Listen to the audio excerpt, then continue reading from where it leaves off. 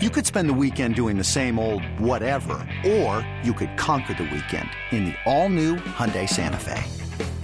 Visit HyundaiUSA.com for more details. Hyundai, there's joy in every journey.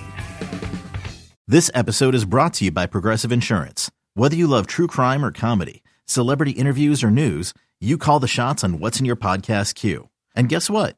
Now you can call them on your auto insurance too with the Name Your Price tool from Progressive.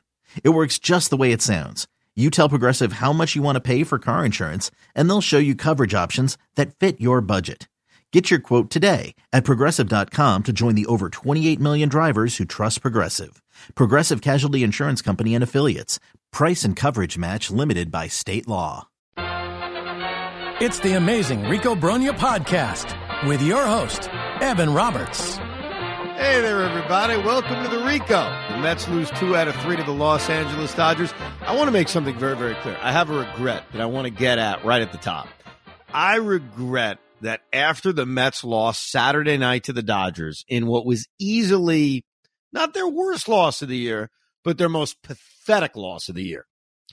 I regret that we didn't do a podcast right then and there, because I don't want this edition of the Rico to be a, hey, they won a game on a Sunday night. Hey, they won a game. Okay, go beat the White Sox. Here we go. Like, the anger that we all had from Saturday and from Friday should still exist in this podcast. And I'm going to do my best to rekindle all the disgust I had from Friday and Saturday. But I think part of the problem when you do a pod after a series is over, the thing that's freshest in your mind is what happened in Game 3. And in the case of the Mets, it was a win. Now, it wasn't the most impressive win in the world, but it was a win. And there's something that tastes great about a victory. So we'll spend some time on the win, but we need to rekindle the anger and the passion that we had from Friday and Saturday. So I want to apologize to Pete Hoffman. I want to apologize to those that send angry emails saying, where was your instant reaction from Saturday? You're right. And I don't even have a good excuse. My whole family was sleeping. I watched the game live. I wasn't at the game Saturday. I went Friday and I went Sunday. So I missed the most pathetic game live. I really had no excuse not to give you an instant reaction, Rico. Hoff was doing the overnight, so he was up raring to go. So my apologies. In fact, as my way of giving back, let's start with Saturday. Now, usually we start sometimes with the finale of a series. Sometimes we go in chronological order and start from the beginning of a series. I actually want to go to the middle game of this series, because here we are off a 3-game losing streak now, the final 2 games before the break, and then the limp effort they gave on Friday night where Brandon Nimmo just misses a home run, ends up with a double, and then the Met offense goes on vacation. We go into Saturday with Kodai Senga against Tony Gonsolin.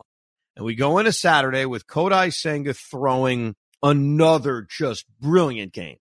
Wasn't his most brilliant game, but it's certainly up there. He makes the one mistake to Mookie Betts on a ball that I still can't believe got out. He swatted one to right field, and somehow it went out in what I like to call the Chase Utley corner, because Chase Utley hit so many freaking home runs in that right field corner at Citi Field, I think more than anybody, that I basically named it after him. So Mookie hits that home run. Kodai striking the world out. He gets out of trouble in the 6th inning, pitches a hell of a game. And other than the Brandon Nimmo home run that tied the game up at 1 in the 4th inning, the Met offense continued what it had from Friday, which was being absolutely pathetic. And I earned that. And we'll get to this later. A lot of the reaction in our Rico Brogna email were people mad at me. I had a lot of Met fans pissed at me saying, I listened to the midseason recap you did with Pete, and Evan, you were too soft on the offense. You were too soft on the offense. Yes, the pitching sucks. Yes, the pitching's been a big part of their failures, but too soft on the offense. And what does the Met offense do to come out in the second half? Make me look like a freaking clown. That's what they do. They get one goddamn hit on Friday. They do nothing on Saturday against Tony Gonsolin. They're even given a gift from my cousin, Dave Roberts, who for some reason takes Tony Gonsolin out after 5 innings. Can you imagine? I know we have some crossovers. We have some Yankee fans that like to be voyeuristic. Can you imagine Aaron Boone taking a guy out after 5 brilliant innings and 54 pitches and essentially saying, I just wanted him to leave with confidence. which I think is what he said about Domingo Germán last week, but it wasn't to this extreme. 54 pitches in 5 innings. And certainly the Mets had some good at-bats against him in the 5th inning. Hit a couple of balls hard. Even Daniel Vogelback hit one of the warning track. Francisco Alvarez hit a ball hard. DJ Stewart almost hit a home run. I get all that. But Dave Roberts pulls him after 5 innings. And Met fans, trust me when I say this. I know you're not going to believe me if you only watch the Mets' performance against the Dodgers. The Dodger bullpen has sucked all year. Not this weekend. No. Not this freaking weekend. Alex Vesia is, Randy Johnson out of the bullpen in his prime. I'm sorry. I should have come up with like Billy Wagner in his prime. No, I'm going to Randy Johnson. Came out of the bullpen in a playoff game a couple of times. What are we talking about? But that's what they made Alex Vesia look like. He barely broke a sweat getting all those freaking outs. Brusdar Graterol. I shouldn't use him as an example. He's had a good year. Caleb Ferguson is ridiculous. And they're mowing the Mets down. So on Saturday, game 2 of this series, 3-game losing streak, Dave Roberts gives the gift from the gods of going to the Dodger bullpen. Alex Vesia, 1-2-3. Brusdar Graterol can't throw a strike in the 7th inning, walks the leadoff man. What happens? Boom, boom. Jeff McNeil pops up. Pete Alonso grounds into the easiest double play in the world. And then we get to the 8th inning. The 8th and 9th inning of this baseball game was really the epitome of this season. And I thought that Joe Davis, who called the game on Fox, nailed it. Now, he also made one big mistake, which I'm going to get to in a second. But Joe Davis, after the Brett Beatty drop in the 9th inning, I think essentially said, this is the Mets season. And he's right. But let's go deeper than that, Joe Davis, because you don't watch every Met game. What really was the Mets season was what happened with Pete Alonso in the 8th inning of this game. Pete has been dreadful offensively. We'll spend some more time on that later. But he has been great defensively. He even began the 8th inning by robbing Will Smith of a base hit. And we've said it on this pod. Pete's been great. Pete's been great. Pete's been great. You've got 1st and 3rd, 1 out, 8th inning, and David Peralta hits a ground ball double play ball. And Pete Alonso makes just a slightly bad throw. Not the worst throw in the world. Didn't throw it in the left field, but he throws it high enough for Lindor to have to come up off the bag, come back down, eventually tag second base, and David Peralta beats it. And what happens? The Dodgers take the lead. And what do we all know in that moment?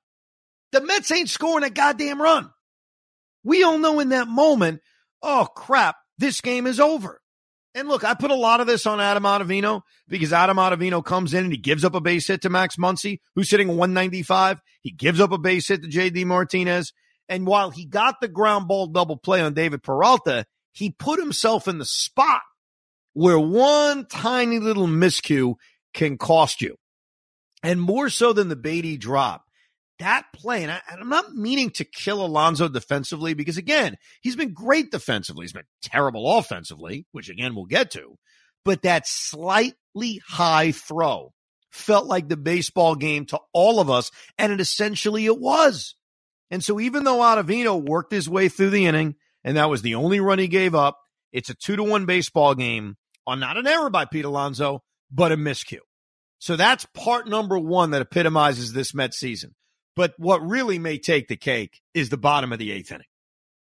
Because in the bottom of the 8th inning, Tommy Pham works his Pham magic, 10-pitch at-bat, draws a walk, pinch hitting for Daniel Vogelback.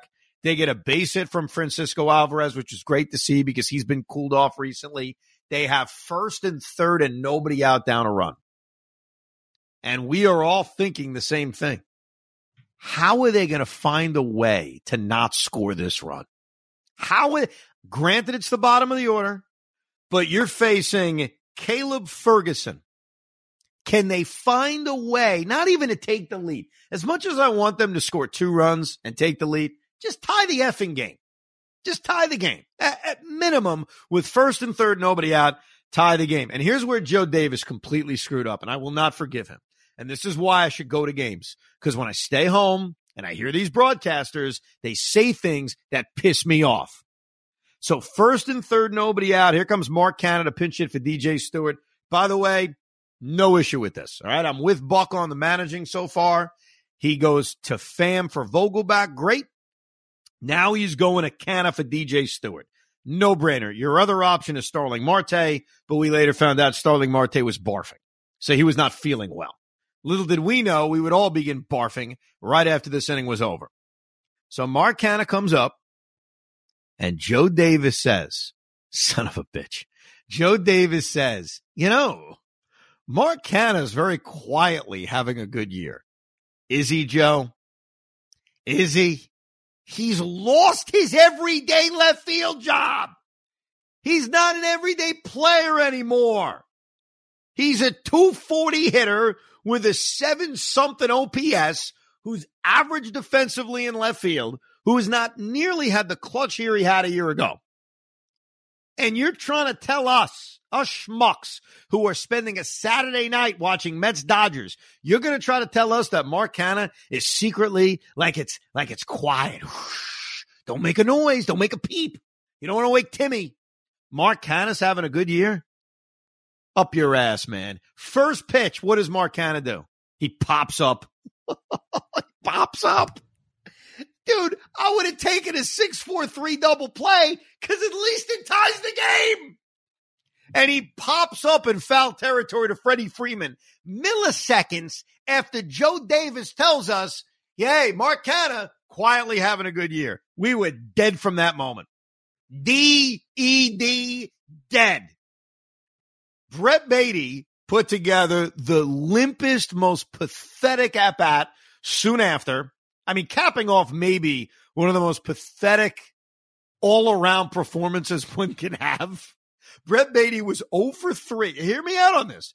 I would put up Brett Baty Saturday night with any dog shit performance I've ever seen. He was 0 for 3 with 3 strikeouts. There was one pitch out of the strike zone that he didn't swing at. So I think he saw 10 pitches, 9 strikes. 0 for 3. The only reason he didn't have a golden sombrero is because the Met offense wasn't able to give him a 4th at-bat. And then you combine it with the drop pop-up in the 9th inning. Holy crap. I mean, Brett Baty, and I'm not DFAing him. I'm not sending him back to AAA. I'm not packaging him for a middle reliever. I'm not giving up on Brett Baty, but I'm calling out that his performance on Saturday was as putrid as you'll ever see. And he strikes out meekly on 3 pitches. And then poor Luis Guillorme.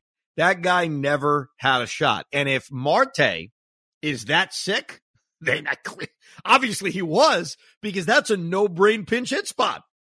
No-brainer. Lefty, Luis Guillorme. I mean, what are we talking about?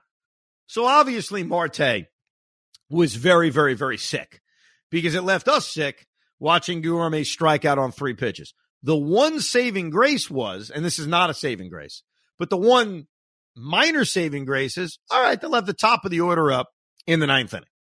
And so while they probably won't score a run against Devin Phillips, at least they've got guys with a half a shot coming up in the 9th inning. And then we're put out of our misery.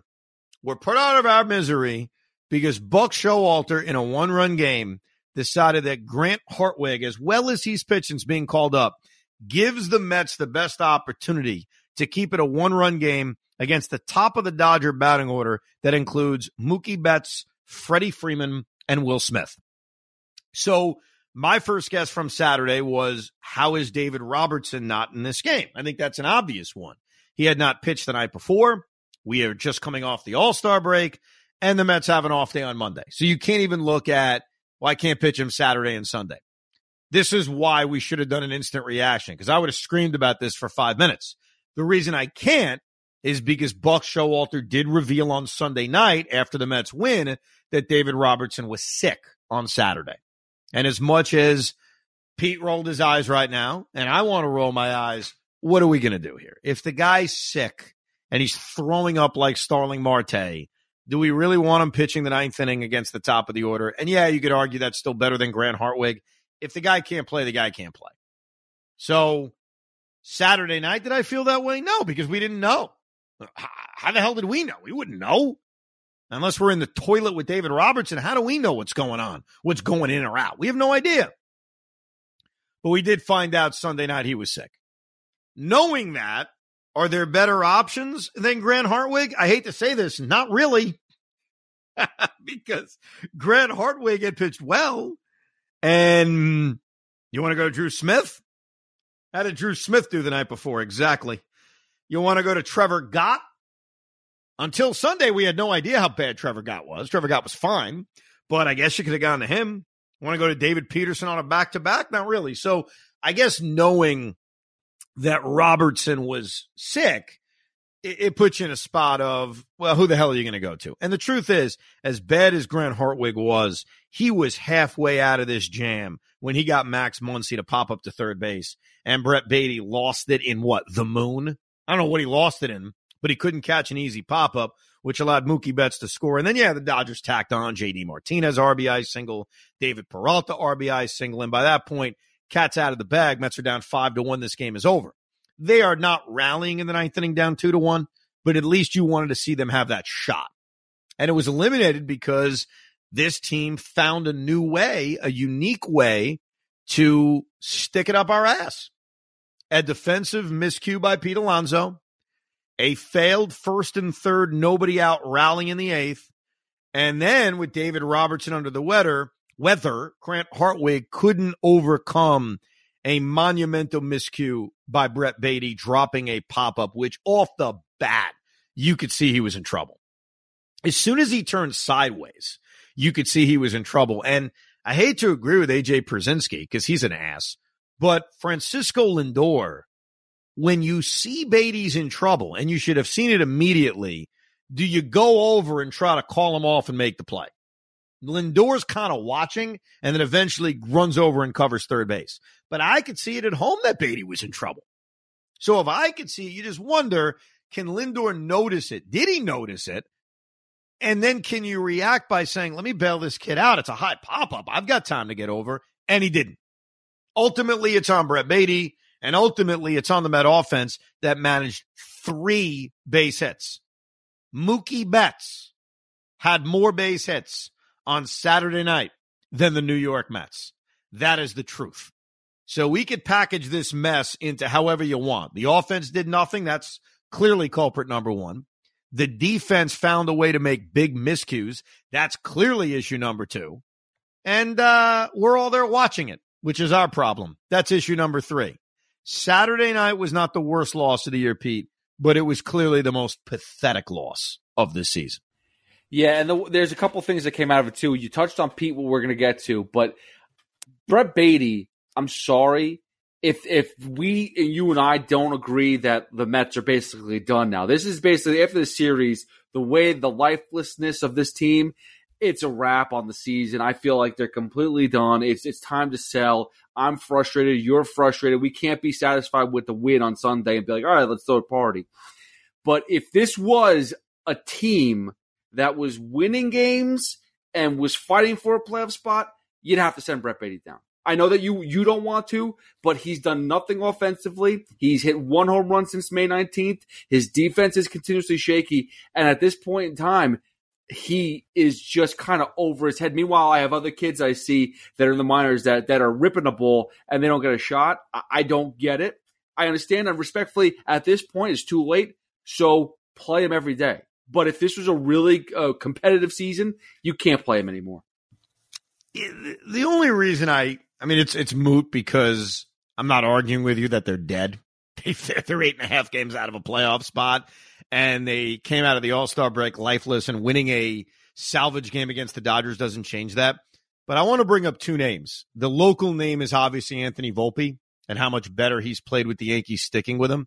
But I'm going to give you a non-local name, and if you want to look up the stats to know what I'm talking about, Gunnar Henderson got off to just an abysmal start. Gunnar Henderson in the middle of May was hitting, I'm not joking, 170. Like as bad as Volpe was, he was never that bad. And Gunnar Henderson was down to 170. And the Orioles were winning, so it makes things easier. They continued to run him out every single day. They ran him out every single day. If you look at his numbers now, I'll tell you, he's up to 245 with an 800 OPS. And so I think sometimes with young players, and in Henderson's case, and in Volpe's case, Those are two teams that are in a pennant race, despite the Yankees' recent issues. They're in a race. They're not buried. The Orioles are basically running away with a wild card spot. And yet, those two teams in the middle of a pennant race said, we've got prized prospects that we really believe in, and we're going to run them out every single day. So I don't think the Mets are in a pennant race, but even if they were, I would actually fight back on that with Beatty and say, yes, as bad as Saturday was, as bad as he's played for over a month, you're right. I can't argue with the way he's played. How limp he's looked offensively, I think I'd still run him out there every day. Now, we're in an easy spot because at 8.5 games back of a wild card spot, of course you're going to run him out there every day. So my disgust from Saturday is any fan's disgust. He was awful. Like, I'm calling it like it is. He was 0 for 3 with 3 strikeouts, and he saw 10 pitches, and he dropped the pop-up that cost him the game. I mean, pound for pound, it does not get much worse than Brett Beatty Saturday night. But when I went to the ballpark on Sunday, did I want to see his name on the lineup card? Of course I did. And guess what Brett Beatty did in his first at-bat in the second inning? Lead-off base hit to right field. Let's not have a party. We're not having a parade for this. But it was at least nice to see. And I thought when he came up in the 9th inning on Sunday with a runner on second and 2 outs right after the immortal DJ Stewart stole second base, I did think for a second, boy, this would be a great capper for Brett Beatty. Wouldn't it? For Brett Beatty the following night to get a game-winning hit, which he didn't do. He grounded out to third base. But I did think about it for a second. So I think with young players, we all just have to have patience. And that patience will not last forever. There's going to come a point where you say, I've seen enough. He ain't the answer. It is not fair for me to do that in the midst of year one. And I think that those two examples I gave in Anthony Volpe and Gunnar Henderson, more so Gunnar because he's really put it together, more so than Volpe. But those are examples of why you got to be patient. But Saturday sucked, man. It was a dreadful performance all the way around.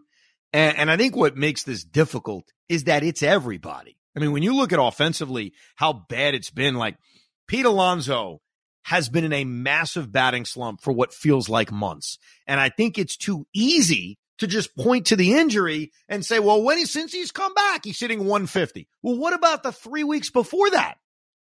What about the month before that?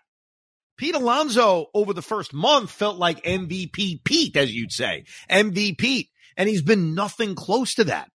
And the only reason his numbers still look halfway respectable is because he hit so many home runs early that you can look at the 26 home runs and 61 RBIs and rationalize it by saying, well, he should still hit 40 and 100. Well, yeah, okay. He was also on pace for 60 and 130 not that long ago, and his batting average is sinking like a stone. And I know we live in a world in which, batting average. Look at Max Muncy. It's so overrated. It's not underrated. It's not overrated. He hasn't done a damn thing. He's not getting any hits. So Pete's a problem. Francisco Lindor came out of the All-Star break, and he's been a problem. Offensively, made a very good defensive play Sunday night. But offensively, he did nothing in this series. Jeff McNeil has pretty much picked up where he left off and has done nothing. I mean, it's really everybody in this 3-game series outside of Brandon Nimmo. He was the one guy who at least looks like he's sort of out of his slump. He got robbed a couple of times, specifically on Sunday, hit a ball to deep center field, and James Outman made a great catch. He hit the home run in game 2 of this series. And remember, he's the guy who hit the ball that looked like a home run in game 1, and it bounced off the top of the fence for a double. So offensively, they are a mess all the way around. Let's go to game 1 of this series. I walked into Citi Field, Pete, on Friday night, not chipper, wouldn't say that, but a sense of, okay, let's go. Yeah, they lost 2 games to the Padres. Yeah, it wasn't a great end to the first half of the year, but let's start anew. You got Justin Verlander on the mound. You got a packed house at Citi Field. It's fireworks night. I'm in the building. I've had a nice vacation. I'm feeling good. It's my first Met game as a 40-year-old. Things are going to turn around.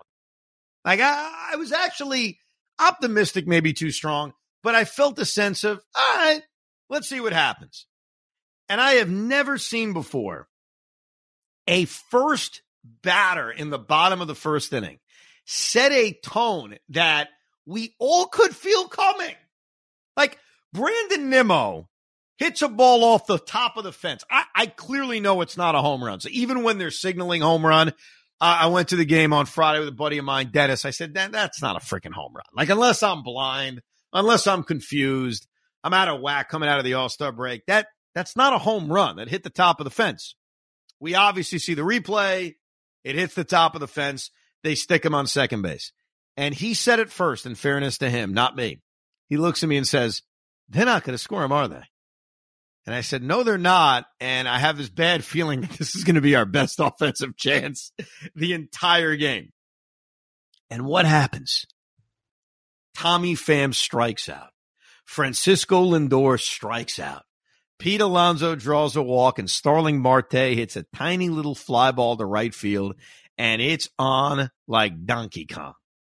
Because the Met offense from that moment forward just got mowed down all night long by Julio Urias. It was painful to watch. Painful. And you get teased because, Verlander worked through the first. He got through a walk in the second, picked off James Outman. Gets a 1-2-3 third, a 1-2-3 fourth. And you know what I did in the fourth inning after Verlander settled in? It's my fault. I'm going to raise my hand. I did it. I texted my wonderful wife, and I said, Justin Verlander has not allowed a hit through 4 innings. What am I doing? Like, have I not learned from past experiences?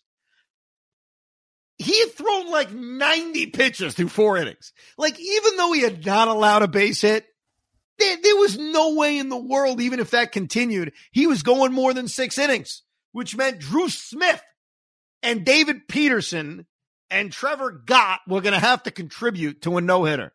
And I opened up my big fat mouth. And what does Justin Verlander do? He walks not just 3 guys in a row, which is bad enough, still holding on to his no-hitter. He walks the 7, 8, and 9 hitters back to back to back before Mookie Betts is coming to the plate. Oh, my God. When Verlander did that in the 5th inning and had not allowed a hit yet at this point, it was only fitting that for me to open up my mouth and even text my wife about a no-hitter, that I'd have it shoved back at me by, he's still not allowing a hit, but he's walking freaking Jason Hayward, who hasn't been good in 7 years, James Outman, and Miguel Rojas to get to Mookie Betts, who in a normal year maybe wins the MVP again. And then he gets him to hit a line drive to left field, and Mark Canha can't catch it, which should have been an error, in my opinion. So all bad defense is not measured by error. Sometimes bad defense is measured by, just not making a play you should make. And then he gives up the dumper to Freddie Freeman, the down 3-0. You put the lights out. I mean, you could basically wrap it up and just get the hell out of town. It was a very mediocre performance by Verlander. He walks 6 guys in 5 innings. He doesn't get helped out by the defense. Like I mentioned, Canha's got to make that play.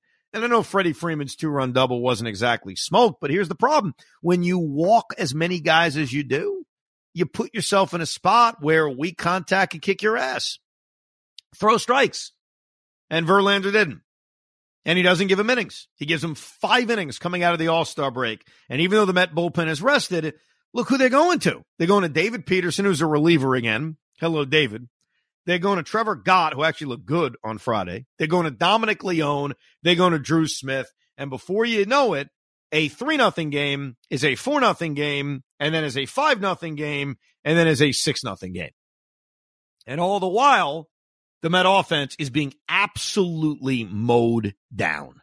Outside of a walk, a hit batsman, and a catcher's interference, the New York Met offense did absolutely nothing. 14 in a row retired to end the game. It was like bang, bang, bang, good night.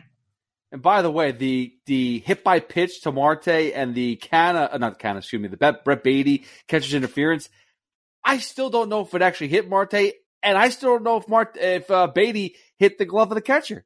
That's still debatable. I mean, it really is. So when you think about it, those 2 base runners, if they don't happen, you're looking at, hold on, let me do the math here. 3, you're looking at, I think it would be 25 in a row would have been retired by Dodger pitching. It was non-competitive. And I think what makes it worse, what made it worse for all of us is that it was coming out of the All-Star break. And it was coming out of, a week off, basically, the 2-game losing streak against the Padres, but at least that chance of, okay, let's start over. Let's see what this team could do now. They still had 1-6 in a row. They're back at home. They got one of their co-aces on the mound. You're facing a guy in Urias who has not had a great year. He also had that injury where he missed a bunch of time, but has not had a great year. And the Mets get mowed down. And I think to a lot of us on Friday night, it was, does this team give a crap? And I know that's just something that looks a certain way when your offense doesn't do anything. When your offense gets mowed down, it's easy to say, they don't care. I'm not saying they don't care, but it looked that way. They played that way. And that was just an awful, awful start to the second half of the year, especially if you're in that building. I'm in that building Friday night, and the boos and the anger, and I'm not blaming anybody for this, I'm just observing, was as loud as I've heard it in a long time. Met fans were pissed, and I can tell you why.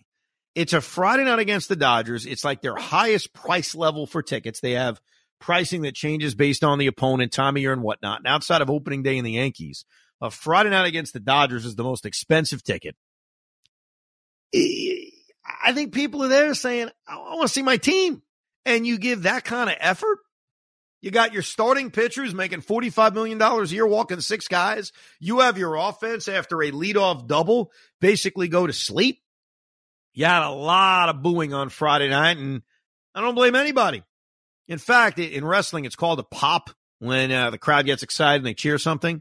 The biggest pop of the night, I'm not joking to you, was a pigeon that got loose on the field. And the crowd started rooting the pigeon on to get away from security. That was the biggest pop on Friday night until you got the fireworks, which I was certainly not staying for. That game ended. I wasn't there with my kids on Friday. That game ended. I'm hightailing it out. And I wasn't the only one. There were quite a few Met fans that said, I ain't staying for fireworks. But a one hit, I guess it was 4 base runners, 1 hit, 4 base runners, lifeless, 6-0 loss in which your pitching walked 9 guys. Verlander responsible for 6 of them. Just an absolutely brutal start to the weekend. Now, I have a question for you. Now, listen, it wasn't going to make any difference whatsoever, but David Peterson goes to the bullpen, and he pitched like 17, 18 pitches, pitches 1 inning, and then is done for the game. If you're going to pitch David Peterson, and I understand that you have an off day on Monday so you can get to more bullpen arms, stuff like that. If you're going to pitch David Peterson, isn't he, especially if you're pulling the starting pitcher at 5 innings, aren't you going to go to him for more than an inning? Aren't you going to try to push him a few innings? Does that make sense? I would have been okay with it if Peterson had pitched well, but he was not good. I mean, remember the last out he got was after he gave up a hit to Miguel Rojas and he got thrown out trying to stretch a single into a double. So if you had kept him in the game, he's now facing the top of the order. He's facing Betts, Freeman, and Will Smith, and that just would have gone awful. David Peterson has not, in his brief opportunities as a reliever, has not been impressive. Remember that game last year against the Yankees where they brought him in a hold situation or a save situation? I forget exactly if it was the 8th or 9th inning. I think it was the 7th or 8th inning. He has not distinguished himself as a reliever. I went back and forth about that decision because you could have stuck with the 6-man rotation, though they do have off days coming up. So a 6-man rotation would mean that you're getting your starters once a week, which would benefit Kodai Senga, I guess, but I don't know who else. I don't know. I mean, you're probably right that his job may turn into a long man. Like if you have to go to your bullpen in the 3rd or 4th inning, here's a guy that could come in and eat some innings and maybe be the Trevor Williams role from a year ago. I don't know if that's where they're going, if they want to see if he could be a short reliever, because they can use him. They don't exactly have a lot of guys that you trust late in games. I think David Peterson's in a weird spot right now. Like, what's his future? He had a terrible, terrible season, got recalled and looked a lot better in the rotation. There's no room for him in the rotation, but he's also one of the younger guys. And if we're talking about, hey, this team's dead, they're not going anywhere, wouldn't you want to see more of David Peterson? Which leads me to assume that while it may not be Scherzer and Verlander, they get the most attention, Carlos Carrasco could be on the outs with a final year of his contract. Jose Quintana, I doubt, because he's going to have to pitch a couple of times before he gets dealt. So really, Carrasco is a guy that jumps out at me as someone that they may deal. Now, they'll pick up a lot of his salary, but it's easier to pick up the 1 year at $13 million left on Carlos Carrasco's deal, or $13 million, whatever it is, $15 million, than the multiple years left at crazy money on Scherzer and Verlander. And if Carrasco gets dealt, Peterson then re-enters the rotation, but he may be one of those guys. You talk about Beatty and Mauricio and seeing the young players. I know we've seen a lot of David Peterson over the last 3 years, but they do not have a rotation right now that features major leaguers that can be here in 3 years. Now, they've got some kids in the system who look pretty good. This Tyler Stewart's pitched real well. I've been keeping an eye on him. His numbers have been awesome. And he's like really big, like 6'8", 6'9", big kid. But they don't have a lot of guys currently in the rotation that can be here 2-3 years from now. So I think Peterson ends up back in the rotation, but at least for now, until either a trade or someone gets hurt, it's weird how they're going to use him. Will he be a long man? Will they try to make him a short man again? And the biggest thing that you just said there, the biggest issue is you said they're probably going to get rid of Carlos Carrasco. Who the hell wants him? He sucks too. Like, and I understand you could say that Cohen will eat the rest of his contract, and what are you going to give him for? Like, it is the pieces. There's very few pieces that have any value right now on the Mets. Okay, so you're not going to get a lot for Carlos Carrasco. I'm certainly not going to argue that with you because they won't. But I do think that there are teams. I'll name teams. The Cincinnati Reds couldn't use Carlos Carrasco as a veteran in their rotation as they try to win the NL Central. The Baltimore Orioles, who had interest in him during the offseason, couldn't use Carlos Carrasco. There would certainly be teams that would be interested. Now, are you getting a prize prospect for him? No, I'm not suggesting that. But look around baseball, man. There's not a lot of great starting pitching. And how many teams are out of it that have starting pitchers that you would want? Like, how many guys on the Oakland A's and the Kansas City Royals and the Colorado Rockies feature starting pitchers that the Orioles or Reds would say, sign me up? Or the Dodgers would say, sign me up. They could use starting pitching with all the injuries they're going through.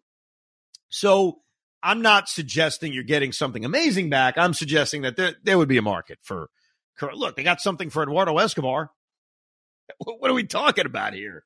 Listen, as long as we don't get James McCann back in the trade to Baltimore, I'm fine. Hey, the Orioles keep winning, even though James McCann's numbers are pretty dreadful.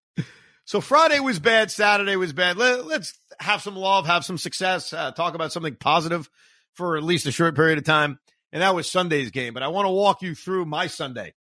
Though I did get one very upset emailer who said that they did not like hearing about my experience watching a Met game on the toilet and that they don't care and that that's not what they want from the Rico. I should read that email. That made me laugh. He was not happy. He's like, listen, Evan, nobody gives a crap, no pun intended, that you're watching a Met game on the toilet. Let me find where that is. No, that was brilliant. I honestly, over the past week, we've gotten some amazing emails. And you're right. They're starting to flood in as they keep on getting worse and they're blowing games. It's just very impressive. I appreciate the audience so much. Yes. No, you guys are great. No, absolutely. With that said, I'm still going to explain to you when I'm on the toilet watching a Met game. The one email will not convince me otherwise. But on Sunday, I was not going to the game. I went on Friday. I did not go on Saturday. And I had no plans to go on Sunday. 1:40 game. I had other engagements. When the game got moved to 5:10, there was a little reconsideration.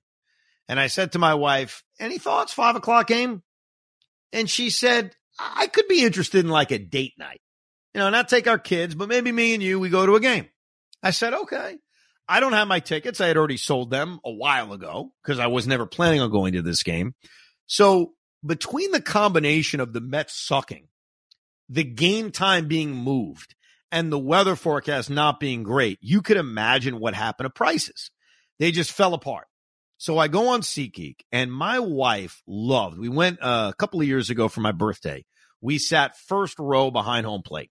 She had surprised me. She bought those tickets, and it was my birthday in 2015. And on that day, we sat first row behind the plate. We're on TV the entire game. I'll never forget the Mets played the Diamondbacks that day. Matt Harvey pitched very well, and hit a home run. And it was great. Just a fantastic day. And so she always said, boy, those seats are amazing, plus all the food's included. Can we sit there? I said, honey, I mean, I know I'm an afternoon drive, but do I get paid that much? So I go on SeatGeek, Pete, and the prices sank to the point where those tickets were, while expensive, much more affordable than they ever were. Like, those tickets usually on SeatGeek are $1,000 a ticket. And I could never rationalize spending $1,000 to go to a regular season Met game. So it dropped to like $200 a ticket, which is not crazy. Yeah, it's a lot. I don't want to act like $200 a ticket is nothing. Yes, Pete? No, yeah, but when you think about all the food and everything else, listen, parking, whatever, but you talk about everything that you're going to consume, $200 a ticket with everything comped, it's pretty beautiful. It's not a bad deal. So I say it to my wife, and she's like, I'm in. I love it. So I bought these tickets, front row, behind the plate. Now, we were not on TV the entire game. I already did my research to make sure. My dad was able to catch her, like a couple of quick pictures, but it was like a little bit to the left, a little bit or to the right. I have no idea. And so we go, and I get my first Steve Cohen surprise. If you've never sat in this Clover box, I think it's called, the Clover section, I know the food's included, like Pete just said. You know, hot dogs, hamburgers. They were serving eggs and bacon because it was supposed to be an early afternoon game. I got my first surprise I had never known, and they just changed this. The alcohol was included. How about that? Open freaking bar. Let's go. Let's go. That is Uncle Stevie.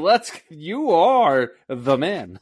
Dude, I had no idea. Like, I had sat in this Clover section, I think twice in my life. Not all, maybe a few more times, because Francesa used to have tickets down there. And I remember he gave me a couple of tickets once. So I'd sat down there a few times, but not a lot, and certainly not recently. So someone tells me, the security guy explains to me, all right, so here's how this works. You can get the food delivered to you. I'm like, delivered? That's what we're talking about. I ain't getting up there in the game. And all the booze is included. So I get my wife a drink. I get a drink. I'm even joking, we're going to have to drink a lot to get through this game. This is perfect. So I am bouging it up Sunday at Citi Field. I mean, just bouging it up. Got there early. It was fantastic. It was great. Then I find out the game's delayed by a half hour. We don't even give a crap. We're like, fine, more time to drink, more time to eat. And this delivery of food thing is unbelievable. Because one thing I've noticed in my time on this earth is even when the food's all included, I want to watch the game. So once I sit down, I don't get up enough. And here, they would deliver it. So I get on my phone and I order, I didn't even know this existed, a peanut butter and jelly cookie. And I'm like, holler, let's get that bad boy coming. And within 45 seconds of me ordering this on my phone, here comes some guy with a peanut butter and jelly cookie. I'm like, this is amazing. God, I should get season tickets down here. Then I realized how expensive it would be, and I changed my mind. And I said, nope, I'm sitting in the 300s. I'm good. Now, I want to make one observation. My wife did not like this observation. I love the seats. It was a lot of fun. I think to watch a game, balls and strikes, you're basically right behind the umpire. It's great. Every ball that's hit, though, I'd rather sit in my section. I'm not even kidding you. I'd rather have the height. I think you get better judgments on fly balls and ground balls when you have a little bit of height than when you're that flat. Again, not saying the seat sucks by any stretch. The seat was amazing. I think it's a great experience. The food, the drinks, the balls and strikes, the players at 2 feet in front of you. It's great. But on fly balls, you're better off being elevated a little bit. There's only one person in the history of life that would say that the seats front row are not as good as the seats in the 300 section. And that's Evan Roberts. So that's congratulations. Me. You did it. I pulled it off. So I'm in this section and it's empty. Like no one showed up, which is probably a part of why the ticket prices dropped so much. Except there was one person sitting about 3 seats away from us. And that person was Max Scherzer's wife.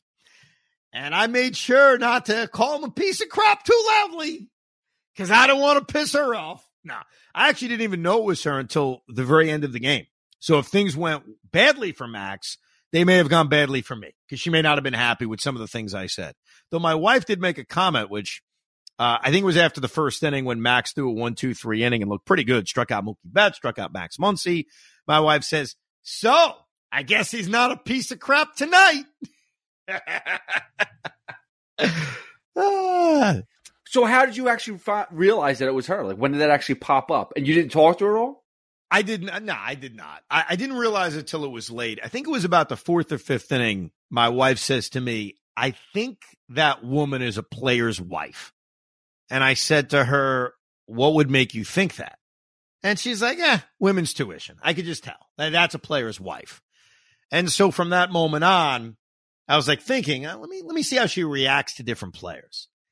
And she would get up when the Mets were up and leave, and then come back when Max was pitching. And then when Max was taken out of the game, she left.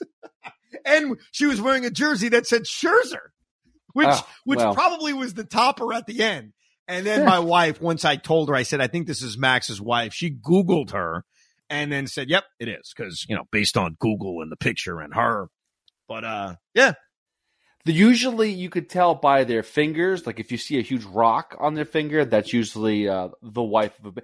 I went to LA once and we went to see a Kings game. My buddy hooked us up with tickets, and we were sitting in the section right behind the wives of all the players. And the reason why I knew that was because they were all hot blondes with these huge rocks on their fingers. So you had to just put two and two together. I'll never forget. The first time I ever went to a New Jersey Nets playoff game was actually in Charlotte. I never went to a game in New Jersey at that point. It was when they were playing the Charlotte Hornets in 2002. It was the Hornets last year in that version of the Hornets. They moved right after the postseason was over. And me and a buddy of mine from D.C., I was living in D.C. at the time, drove down to Charlotte. We're sitting like 5 rows off the court. It turned out to be the last ever Charlotte Hornets game of that incarnation in Charlotte, the final game at that arena. Nets beat them in game 4, and then they won game 5, and the whole thing was over. And we were sitting next to a woman who's, she was scantily clad. I want to clean it up. And I said to my buddy, is she married to a player? And she was talking about who she was married to. And I'll never forget it. Lee Nalon. Remember Lee Nalon? No. It was Lee Nalon's either wife or girlfriend. Mistress. Or mistress or something.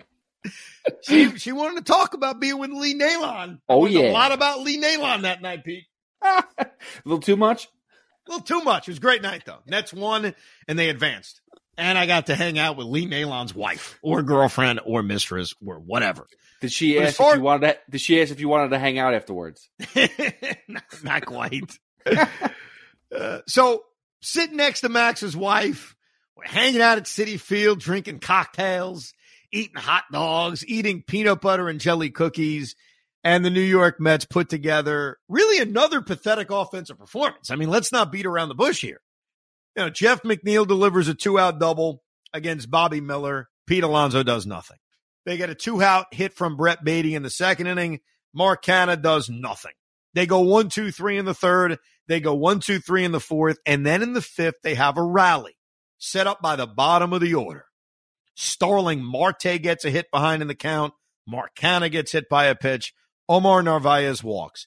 Bases loaded, 1 out, Brandon Nimmo. And much like how the Dodgers won on Saturday because of a miscue, the Mets took advantage of a miscue because Brandon Nimmo tapped into what should have been a 1-2-3 double play. And that would have brought, even though Nimmo had been hitting at least much better than some of the other guys in this lineup over the course of the last 2 days, that would have brought the house down in booze. He hits a tapper right back to Bobby Miller, who cannot field it cleanly, goes off of him. And he still gets the out at first base, but it allows the run to score to give the Mets a 1-0 lead. And then Bobby Miller came out of the game. I assume he was hurt. I couldn't tell. Maybe they said it on the broadcast. But he came out right after that comebacker. And the Met offense did not take advantage because Francisco Lindor comes up right after that against Graterol with second and third 2 out, base hit away from making it 3-0. And with the way Max was throwing, you actually would have felt halfway decent about it, and Lindor swings at the first pitch and grounds out. And the Met offense could not figure out the Dodger bullpen. And in case you don't believe me that the Dodger bullpen had been mediocre most of the season, I'd like to read some ERAs for you. Ryan Brazier, who pitched a 1-2-3 inning, 5.46 ERA. Phil Bickford, who pitched a clean 7th inning, 5.82 ERA. Alex Vesia, who looks like Billy Wagner in his prime and had one of the easiest 1-2-3 innings in mankind, a 4-pitch 1-2-3 inning in the 8th inning against Nimmo, Lindor, and McNeil, came into this game with a 6.45 ERA. That's who the Mets could not hit. And we all knew with Max on the mound, this Met bullpen behind them, and the Dodger offense that scores 5.5 runs per game, there's no way they're winning 1-0. Like, no one in their right mind thought that one run would hold up. Now, to Max Scherzer's credit, and I have to give him credit, because as disappointing as he's been as a New York Met, he delivered on Sunday night. He was great. No issues. No nitpicks. Now, there is one nitpick, but I'm not going to put it on him. I get to that in a second. But Max was great. Like, the Mets give him a lead in the 5th inning. What does he do against the top of the order? He actually delivered a shutdown inning. He did not Glavine it in the 6th inning. He gets Mookie Betts to fly out, though it was deep. He strikes out Freddie Freeman. He gets Max Muncy to pop up. A shutdown 1-2-3 inning in the 6th, and then comes out in the 7th with a pitch count at 90 and throws 7 pitches for a 1-2-3 inning against J.D. Martinez, David Peralta, and Jason. Was it Jason Hayward? No, I think he was out of the game already. Jake Marisnick, the former Met. Max was great. I got no negative words for him. Freaking brilliant. Gets out of trouble in the 4th when he walked the first 2 guys, walked Mookie and Freeman. He got Muncy out. He got JD out. He got Peralta out. It was really a great performance by Max, one of his better performances of the year. The problem I had, and I'm not going to put it on him, was I would have kept him in. Max Scherzer's pitch count was 97 through 7. He had retired 8 in a row. He had not allowed a base hit, really only allowed 1 hit this entire game. That was that Jason Hayward got hurt on when he put one down the third base line, tried to stretch it into a double, and Beatty threw him out. He was in complete control and had a reasonable pitch count. Why not? You have an off day on Monday, which means he should have an extra day of rest, depending on how they want to line up this rotation. Why the hell not? You don't have a great bullpen. You got the bottom of the order coming up. I thought it was set up for Max Scherzer to come out and pitch the 8th inning. Buck revealed after the game that someday he'd love to talk about the conversations him and Max have, that sometimes they're very intense. They have a lot of discussion. So was this Max saying I'm done and trying to be honest about it? I guess it's on the table. But I'm just telling you, sitting there Sunday night, I want him to stay in the game. Once Buck decides to take him out of the game, here's the discussion point. He decides to go to Trevor Gott. Trevor Gott had pitched well as a New York Met. Okay, he had not given us any reason to distrust him, though this is a very different situation. You're bringing him into a 1-0 game in the 8th inning. Now, here are your options. Is Adam Ottavino available? Probably not. He had pitched the night before. He had thrown 1 million pitches. He had not pitched the night before that, so really it's only 1 game in the last week, essentially, but he did throw a lot of pitches the night before. Is he available? He should be available. Not that all of us love Adam Ottavino anyway. You've got Brooks Raley. And you could go to Brooks Raley to start the 8th inning. Why not? James Outman's leading things off. He'll probably get pinch hit for it. You've got Miguel Rojas coming up. And then you've got Austin Barnes, who eventually got pinch hit as well. So you've got go to Ottavino again. You've got go to Raley. And then you've got my idea. That was none of those things were what I would have done. Besides keeping Max in, which was my first choice. But okay, say he's taking himself out of the game. You know who I would have gone to, Pete? David Robertson. David Robertson. Because he did not pitch on Saturday. He did not pitch on Friday. The All-Star break was Thursday, Wednesday, Tuesday, and Monday. So he had not pitched in a very long time. The Mets have an off day on Monday. If there is ever a day for David Robertson to be extended, which, spoiler alert, he was, eventually. Why not right here, right now? Why would I mess around with Trevor Gott with a 1-run lead? Why? And this isn't one of those situations where I'm asking David to pitch the 8th and I'm going to go to somebody else in the 9th inning. No. Because I got the bottom of the order in the 8th inning. No, I'm thinking go get me 2 innings. So instead, Buck goes to Trevor Gott, who does the number one thing he can't do against James Outman. He walks him. He gives up a base hit to Miguel Rojas. They are set up with first and second, nobody out, and here comes Will Smith to pinch hit for Austin Barnes, who just misses one to right field, but it's effective because it's a sacrifice fly. Now you got first and third. Now you got Mookie Betts up. At that point, can you get Trevor Gott out of the game? Now, if you want to go to David Robertson then and there, I got no issue with it. First and third, 1 out, the best hitter on the planet, or one of the best hitters on the planet coming up. If you want to go to David Robertson right then and there in the 8th inning, yes. Yeah, that's my preferred choice. I would have gone home to start the 8th inning. Instead, he lets Gott face Mookie Betts. He falls behind Mookie, and he was lucky that all Betts did with that 3-1 pitch was just rip a single to left field. It could have been worse. Then he gets Gott out of the game and goes to Brooks Raley, which is fine, but why not David Robertson? I mean, he's your best reliever. Now, to Raley's credit, he gets Freeman out, he gets Muncy out, and the game is at least tied going into the bottom of the 8th inning. But I wouldn't have done any of that stuff. And in fact, if I'm making the list of best options, option number 1, Max Scherzer stays in. Option number 2, just go get me David Robertson. Option number 3, just go to Brooks Raley, who can get lefties or righties out. Then once you go to Gott, which I disagree with, and 2 of the 3 batters he faces get on, and the 1 guy he got out hit the ball pretty well, I am certainly not having him face Mookie Betts. I thought that was terrible managing by Buck in the 8th inning.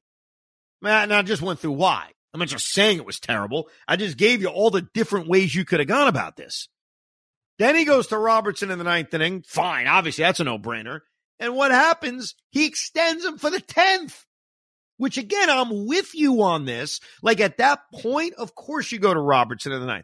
Of course you let him pitch the 10th inning with a runner on second, nobody. Of course, like, no one's going to dispute that, but I would have used him earlier. David Robertson does a hell of a job, gets around a 2-out double to Chris Taylor, gets out of the runner on second, nobody out, Manfred Rule in the 10th inning, gets helped out by a tremendous defensive play by Francisco Lindor, robbing Will Smith and keeping the runner at third.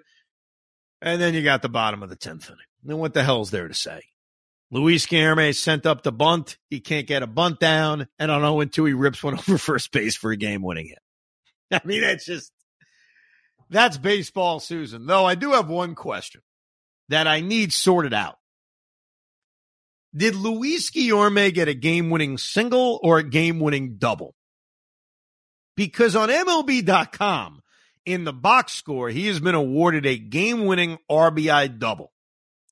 When the video is shown on MLB, it's a game-winning single. I have seen other publications write it as a game-winning double. I've seen some publications write it as a game-winning single. Now, I'm going to give you my interpretation on this. To me, it's a single because the runner is on second base. Like with a game-winning hit, with a walk-off hit, it's usually what would get the run to score. So I'll give you a great example, or a better example. If the bases are loaded with nobody out in the bottom of the 9th inning of a tie game, and a guy hits a ground rule double, it is not a double, it's a single. If a guy hits one off the top of the fence, it's a single. Robin Ventura, well, that's not a good example because he got tackled. But basically, whatever scores the run is what you get. So you don't get a ground rule double. You don't get a trip. You don't get an extra base hit. You just get a single. What complicates this is that the runner is on second base, not third base.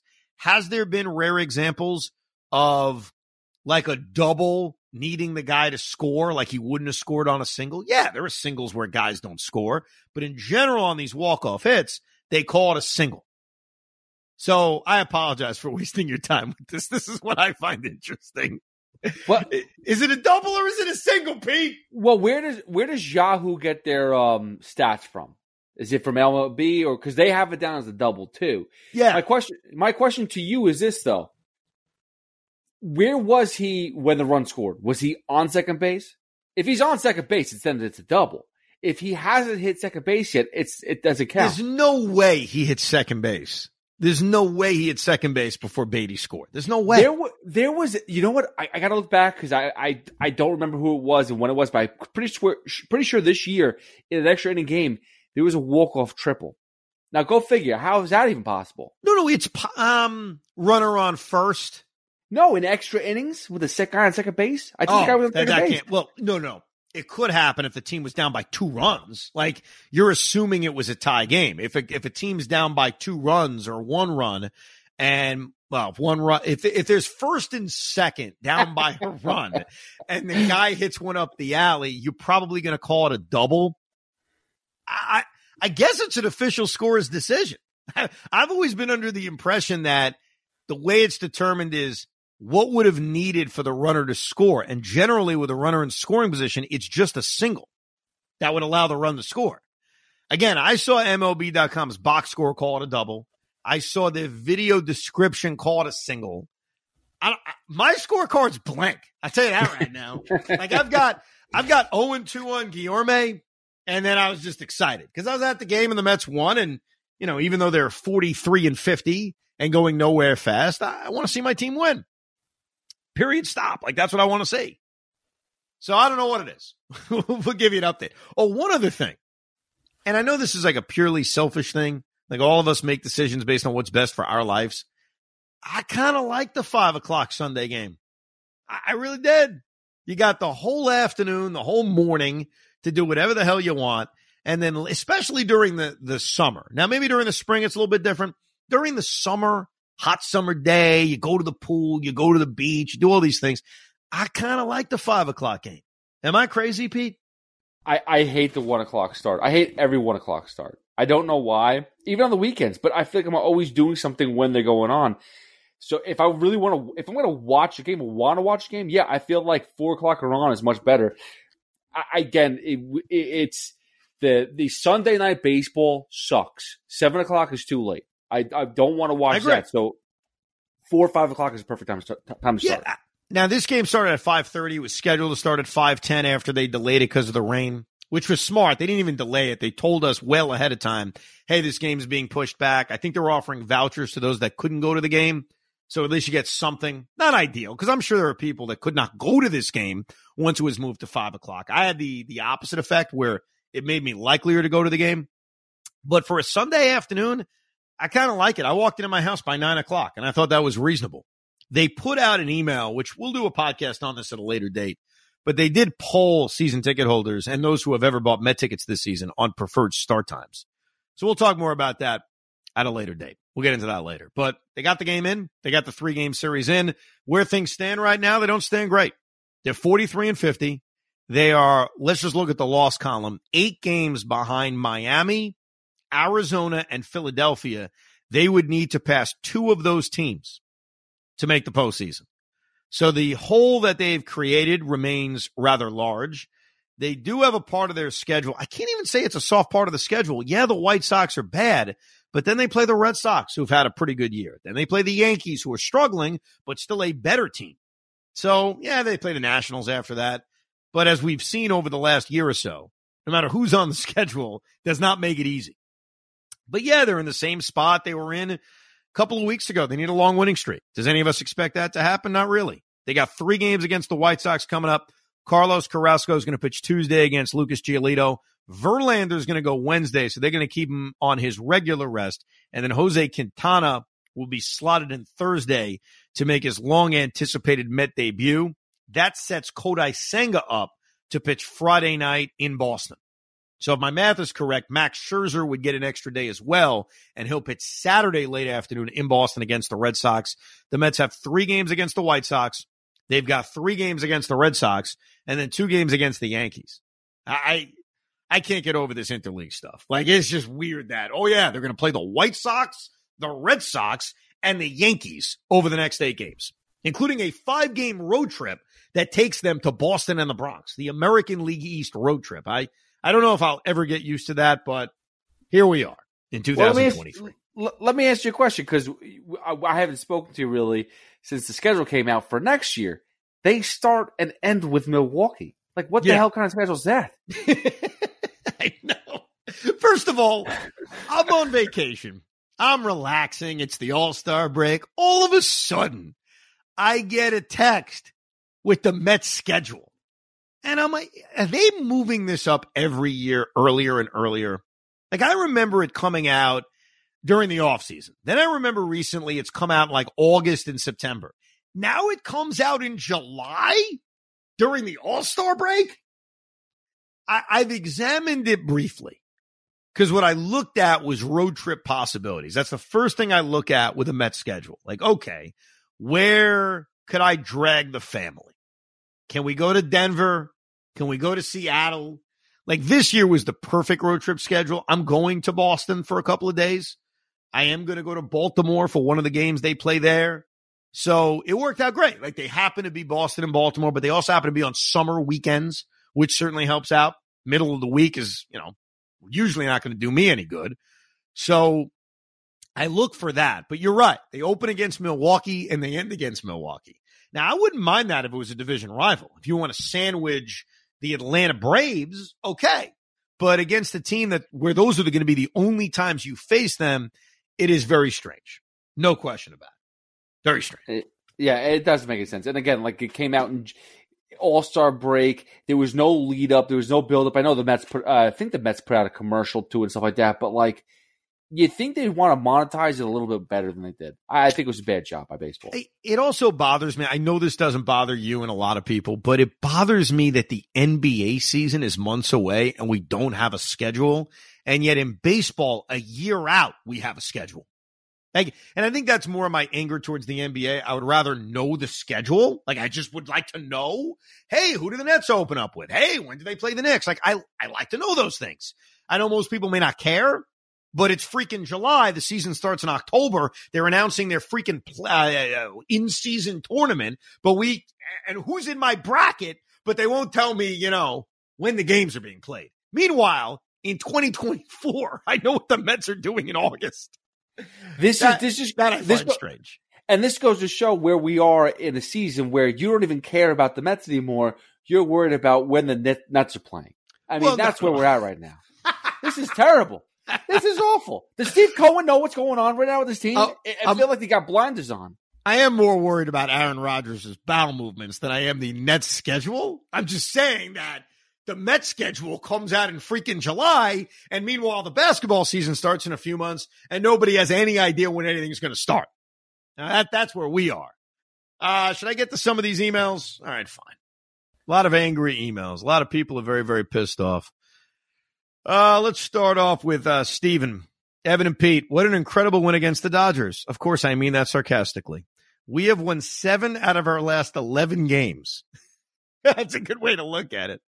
And yet I feel like we made it look so bad in the process. I don't feel like we've turned things around, and I still think we should be sellers at the trade deadline. How do you guys feel about winning 7 out of 11? All the best. So the Oakland A's have had a hot streak this season.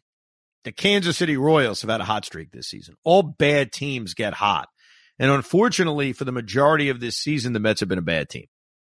So that's why it's tough to kind of say, ooh, they showed a pulse. Things are changing. Not really. And it's not really changing because all teams are just like bad teams get hot for a short period of time. Deborah writes, Jacob deGrom.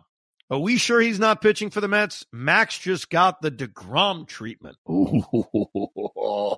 You try to pick a fight with me, Deborah. Look, when it comes to these kinds of things, I will always err on the side of if the pitcher thinks they're done, they're done. So our reaction as fans is to look at it and say, hey, I would rather have that guy stay in the game? Do I think he still has it? And you offer an opinion. If it really came down to the pitcher saying to the manager, I'm done, then I can't fight it. I'm going to give you a non-Met example that lives with me for a very long time. In 2019, the Yankees are playing game 1 of the ALCS against the Astros. So let's go all the way back to there. It's in Houston. Masahiro Tanaka's pitching for the Yankees and is brilliant. 6 brilliant innings. And Aaron Boone takes him out. Yankees win anyway, no issues. And I could not get over this. And I brought it up on the air the next day. Like, great win for the Yankees, yada, yada, yada. How the hell does Tanaka come out of this game? Like, what is Boone thinking? And the excuses that were given to me from Sweeney and other Yankee reporters were, well, their bullpen's their strength. Why not get him out? Blah, blah, blah, blah. Didn't buy any of it. A year later, and Sweeney did the reporting on this, so I give him credit. Sweeney says to me, you know why Tanaka came out of that game, Evan? I said, no, it still bothers me. He said, because Tanaka told him he was done. And I said, okay. What am I going to say to that? You know, we could scream and yell about pitchers, and I know that was one of the critiques of DeGrom. Well, demand the ball. Just make sure you pitch the 8th inning. Like, yeah, I get that in general, but if a pitcher who knows their body says, I'm not going to be as effective in this next inning, you're actually doing the right thing. Otherwise, you want this guy coming out there for a 7th inning where he's going to get his ass kicked and the game kind of turns. So I've looked at that differently over the years. Keith writes, the Mets are currently 19th in runs scored and closer to 26th than they are to the top 10. In 2022, the team finished 5th in runs scored. Elite to below average is a massive drop, and their inability to get sustained production has been a major issue for the entire year. It's fine to believe pitching is their number one concern, but please stop denying that the offense has been a huge problem as well. Stop minimizing it. This team isn't good at anything. Honest conversation about a rebuild will eventually need to take place. So I get this a lot now based on our conversation during the midseason report. I'm not excusing the Met offense. There have been many, many games, including this series against the Dodgers, where the Mets managed 10 freaking hits in 3 games, where their offense has cost them.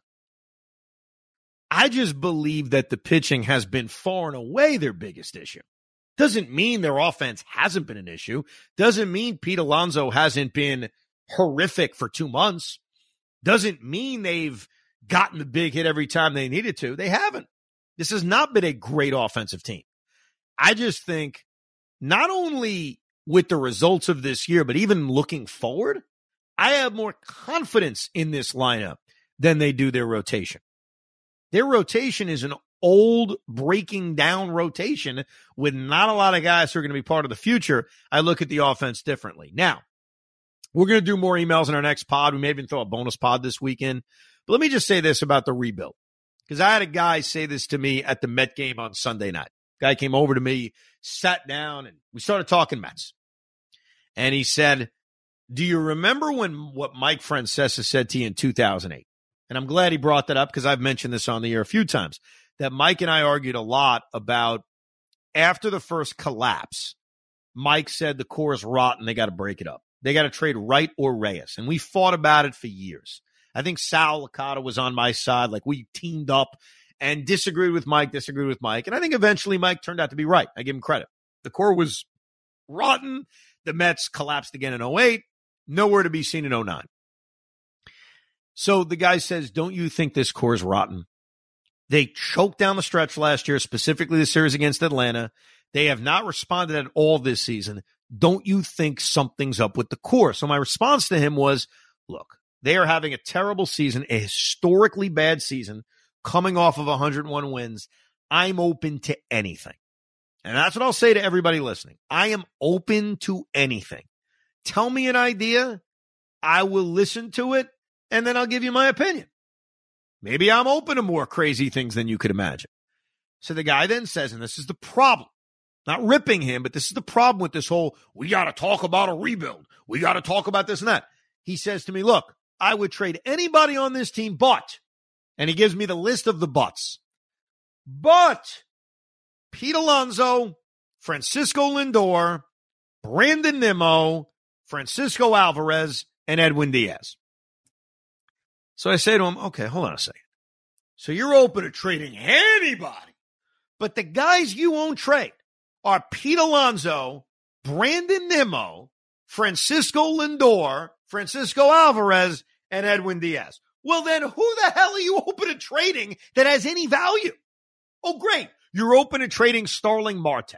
Oh, great. You're open to trading Jeff McNeil coming off the worst season of his career. That sounds brilliant. Oh, you're open to trading Mark Canha and Max Scherzer and Justin Verlander. Like, think about what you're saying when in one breath, and I don't mean to rip this guy. I mean, in general, like this conversation of, oh, they got to blow it up.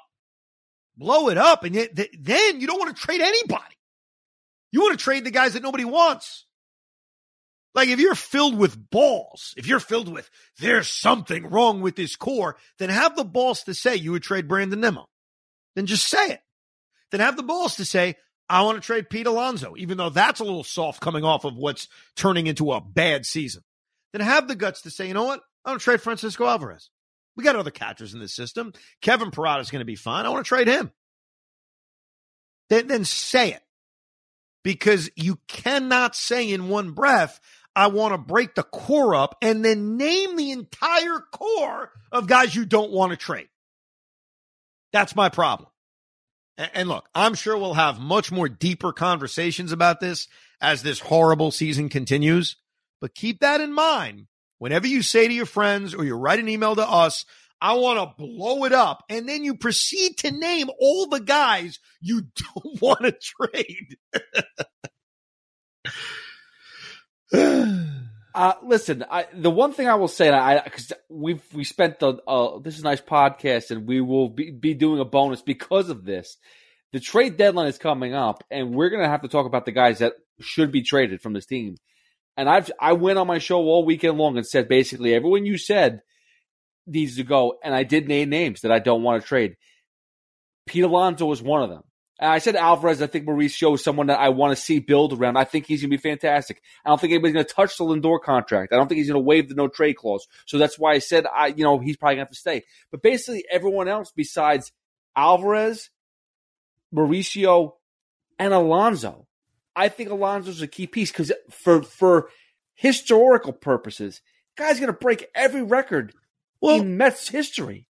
Yeah, and look, that means a lot to some of us. Not to all of us, because there were plenty of Met fans who were ready to get rid of DeGrom, not even realizing he was going to need Tommy John surgery, though I guess that risk always existed. I have a very tough time with let's trade guys off of crappy seasons. It bothers me because it's so easy to want to do that. And you react sometimes as if other GMs and other teams are not paying attention to the fact that Jeff McNeil is hitting .248. We can't ignore that. Last year was the time to trade Jeff McNeil. It was. The guy won a batting title. The Mets had not extended him yet. He had 2 years of team control. If you had an issue with Jeff McNeil or said, hey, let's do something bold, you do it then. You don't do it when the guy's got a 670 OPS. Why would you trade someone at their worst value? But we'll spend a lot more time on that as we get closer to the trade deadline, because like you said, we're 2 weeks away. We are 2 weeks away from D-Day for the New York Mets and a lot of other teams around Major League Baseball. But they do have a 3-game series coming up against the Chicago White Sox. We'll give you a bonus pod before that, and then we'll get you a recap after the White Sox series. We do appreciate all the emails, and we've gotten a lot of them. Unfortunately, didn't have a lot of time to read a ton of them. On that bonus pod, we'll certainly go through a lot more emails as we embark on what's been a terrible season and embark on a second half that's gotten off to a bad start at 1-2. You can email the pod to ricob@gmail.com. I am back on the air Monday, Tuesday, Wednesday with Joe B. Take a little bit more vacation, and then I'll be back basically working every day with the new show, which launches on the 24th with Tiki Barber and Tommy Lugauer and Sean Morash. I look forward to that. And congratulations to my man Pete Hoffman. He's got himself a permanent every week program Friday into Saturday overnight, the old Big Mac slot. So congratulations, Pete. Thank you very much. I'm very excited, and it was a great way to start off on Friday into Saturday with the Mets losing and just going off on that for 5 hours. So thank you to the Mets for making it easy for me. The Mets, the gift that keeps on giving. We appreciate you listening and downloading Rico Brogna. We hope you enjoyed this episode of the Rico Brogna podcast. It's amazing, isn't it? Make sure you download it now to keep it on you at all times.